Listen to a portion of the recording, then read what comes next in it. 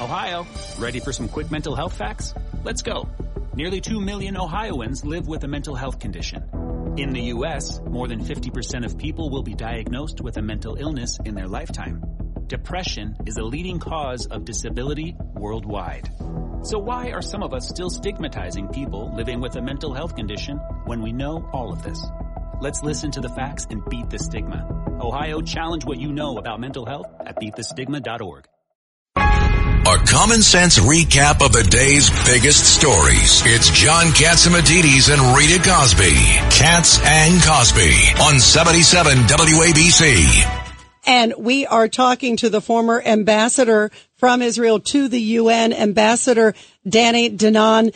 Ambassador, it's great to have you back. There's so much we want to ask. Obviously, huge news that now Israel is agreeing to 4-hour pauses. It looks like a daily pause. We've been hearing all the headlines from that the president of United States wanted a 3-day pause. What happened here? Lots of pressure. Well, I'm not sure that it's such a great news. What we are doing, we are fighting evil, we are fighting Hamas. At the same time, we're trying to minimize the casualties to the civilians. So we are encouraging the population to move out, to move south, and so far about 90% already left northern Gaza. And we will continue to encourage the population and to allow them. So every day we're going to have a corridor of 4 hours where the residents of Gaza will be able to move out. We will guard them because Hamas is targeting those who want to leave. And we will provide them a corridor where they can move south, go to the southern part of Gaza where they will meet representatives of different NGOs who will supply them with their necessities. So we are not posing. We are not having a ceasefire. We are determined to fight Hamas until we eradicate Hamas. We haven't forgotten the atrocities. We haven't forgotten the hostages. We're talking about babies who are for more than a month are in tunnels, including 9-month-old baby. So we are still in a war. Yeah, absolutely. And that's the question. A lot of people are saying, because you're right there, right inside the tunnels. The video came out a few hours ago where they were in the tunnels, and you've gotten, it's more than 100 targets there. Do you feel, is there frustration that there's even a 4-hour pause when obviously you've got a brave mission ahead? Can you hear us, Mr. Ambassador? Can you hear us, Mr. Ambassador? He's going to call us back. But it's interesting. You heard what he just said, that it's not a ceasefire. They're very clear. Of course, the president wanted a 3-day pause. It seems like he would like a ceasefire. Oh, here he is. We got the ambassador back. Ambassador Danon, can you hear us? I know you're there in Israel, so we appreciate it. We don't hear him. We're trying to get that back. Needless to say, they're in the middle of everything going on there. But Ed, it's interesting, the verbiage coming. It is. It's only 4 hours, and it gets out a lot of civilians. They can get out. Also, it permits some of the Hamas people to be able to surrender. Well, there's a lot of controversy around. There's a lot of controversy around that President Biden is trying to force them to cooperate and not on those 4 hours. Once the president and is he threatening to take away their aircraft carrier or what? Yeah, that's what you wonder. I mean, you wonder. We're giving them $14 billion. We passed that bill in the House of Representatives last week. And I thought Hamas wasn't letting people leave for a long time. So that'd be interesting to see if Hamas tries to stop them. And, I mean, we need to eradicate that organization. 1,000%. That was Congressman Moody. Nice. And anybody else have any comments? Judge Weinberger. I'll tell you what's upsetting to me. We've had over 40 attacks against U.S. military installations in the Mideast by Iran and Iran surrogates, and we have not responded in anything other than a joke. They're bombing empty weapons caches. When are they going to take this seriously? The danger is if they don't respond forcibly now, the war is really going to escalate. It's going to become a worse war if they fail to act responsibly. And so far, this administration has failed to act. Yeah, and they have just been, to John's point, I think, so light and also pushing behind the scenes. I understand we have the ambassador back on again. We're going to try again. Obviously, he's right there in the middle of Israel, so we're glad that we can even get you. Ambassador, can you hear us? Yes, I can hear you now. Oh, great. We were just saying, because you have had just obviously a lot of success getting into Gaza. Is there a concern, even if it's just a 4-hour pause? It seemed that Israel didn't want any pause, understandably, because they want to eradicate these horrible terrorists. Is there a frustration that there's even a pause? Well, we have to understand that every pause or a ceasefire is a threat to our troops. It will allow Hamas to regroup, to find out where the soldiers are positioned, and it will mean that there will be more casualties to our forces. So that's why we are doing our best to allow the population to move south, but we should not allow Hamas to regroup, to get supply and weapons to the tunnels. We know it's going to be a long war, so we don't need to give any resupply to the Hamas. We have to fight until we win. Ed Cox?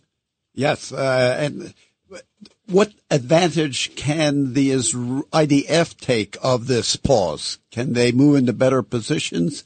There's a chance for Hamas people who want to surrender? Absolutely not. We have no advantage of such kind of pauses.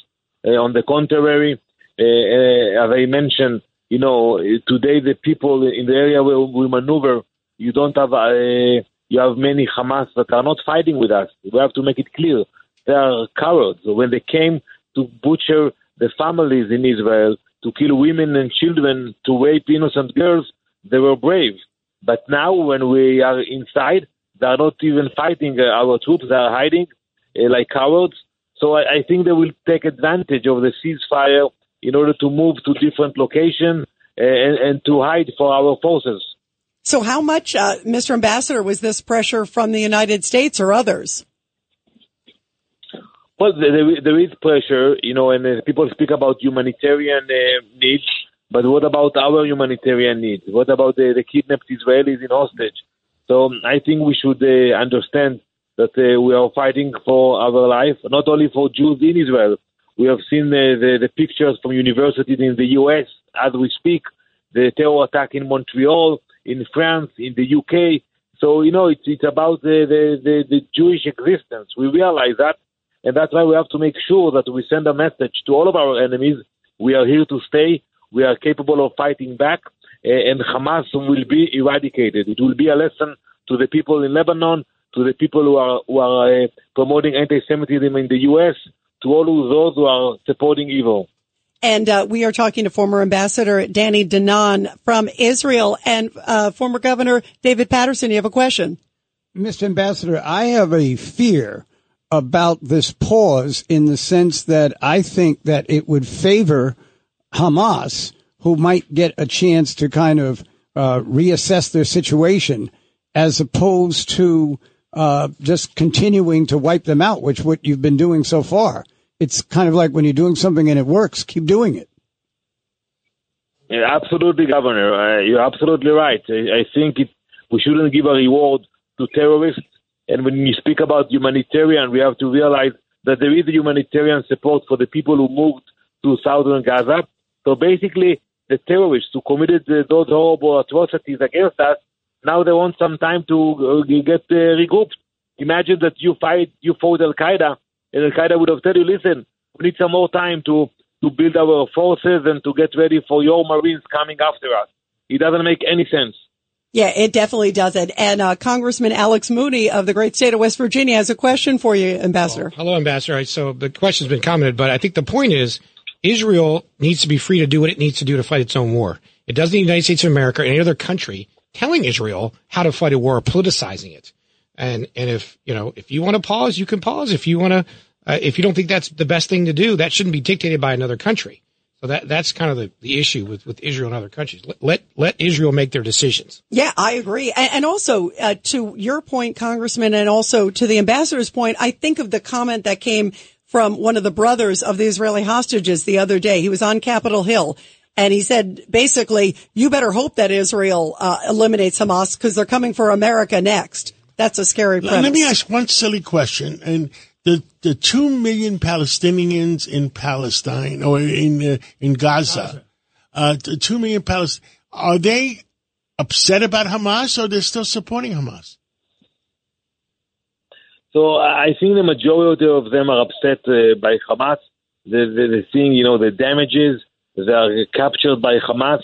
They never had proper elections there since 2017. So I assume that they would prefer to have a better future.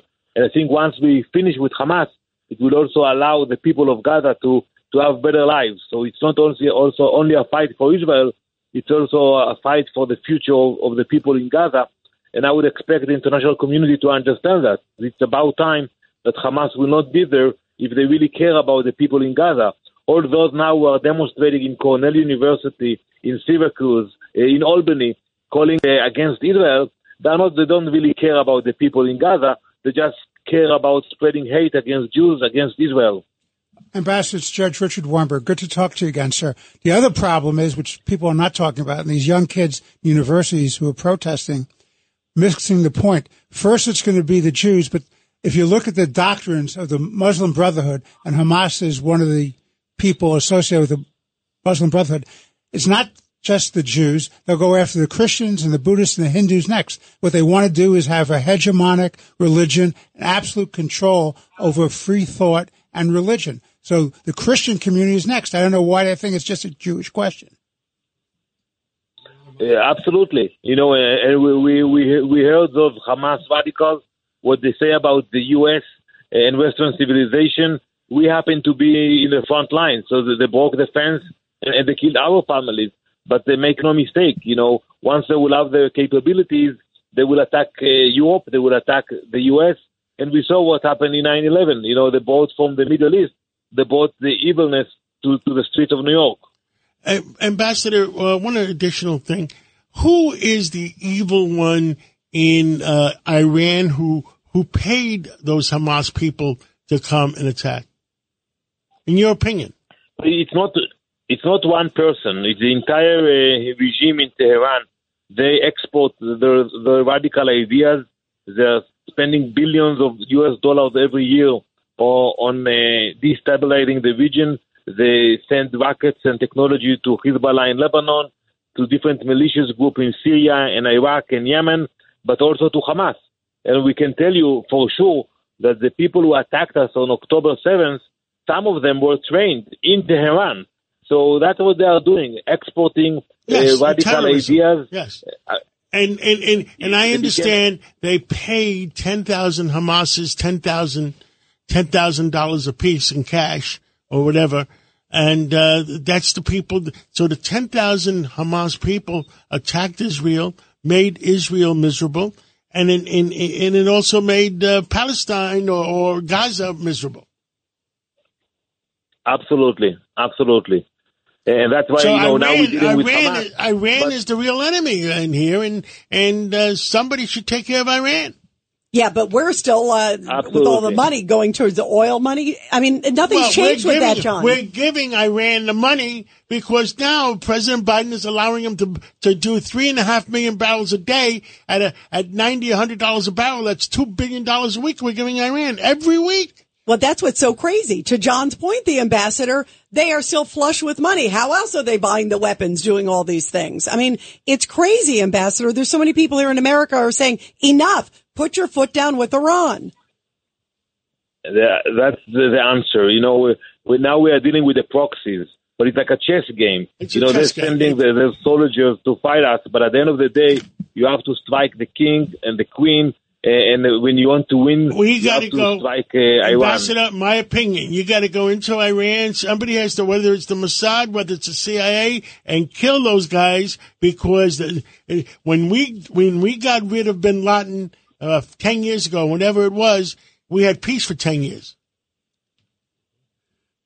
My opinion. I agree. And wherever you see instability and violence, you can find the fingerprints of Iranian money in the region. The grenades, the RPGs, the drones, everything was paid by money that came from Iran. Ambassador, I miss you in New York. When you get here, I look forward to seeing you. Thank you, John. Thank you. Thank you, everybody. Thank you, Ambassador.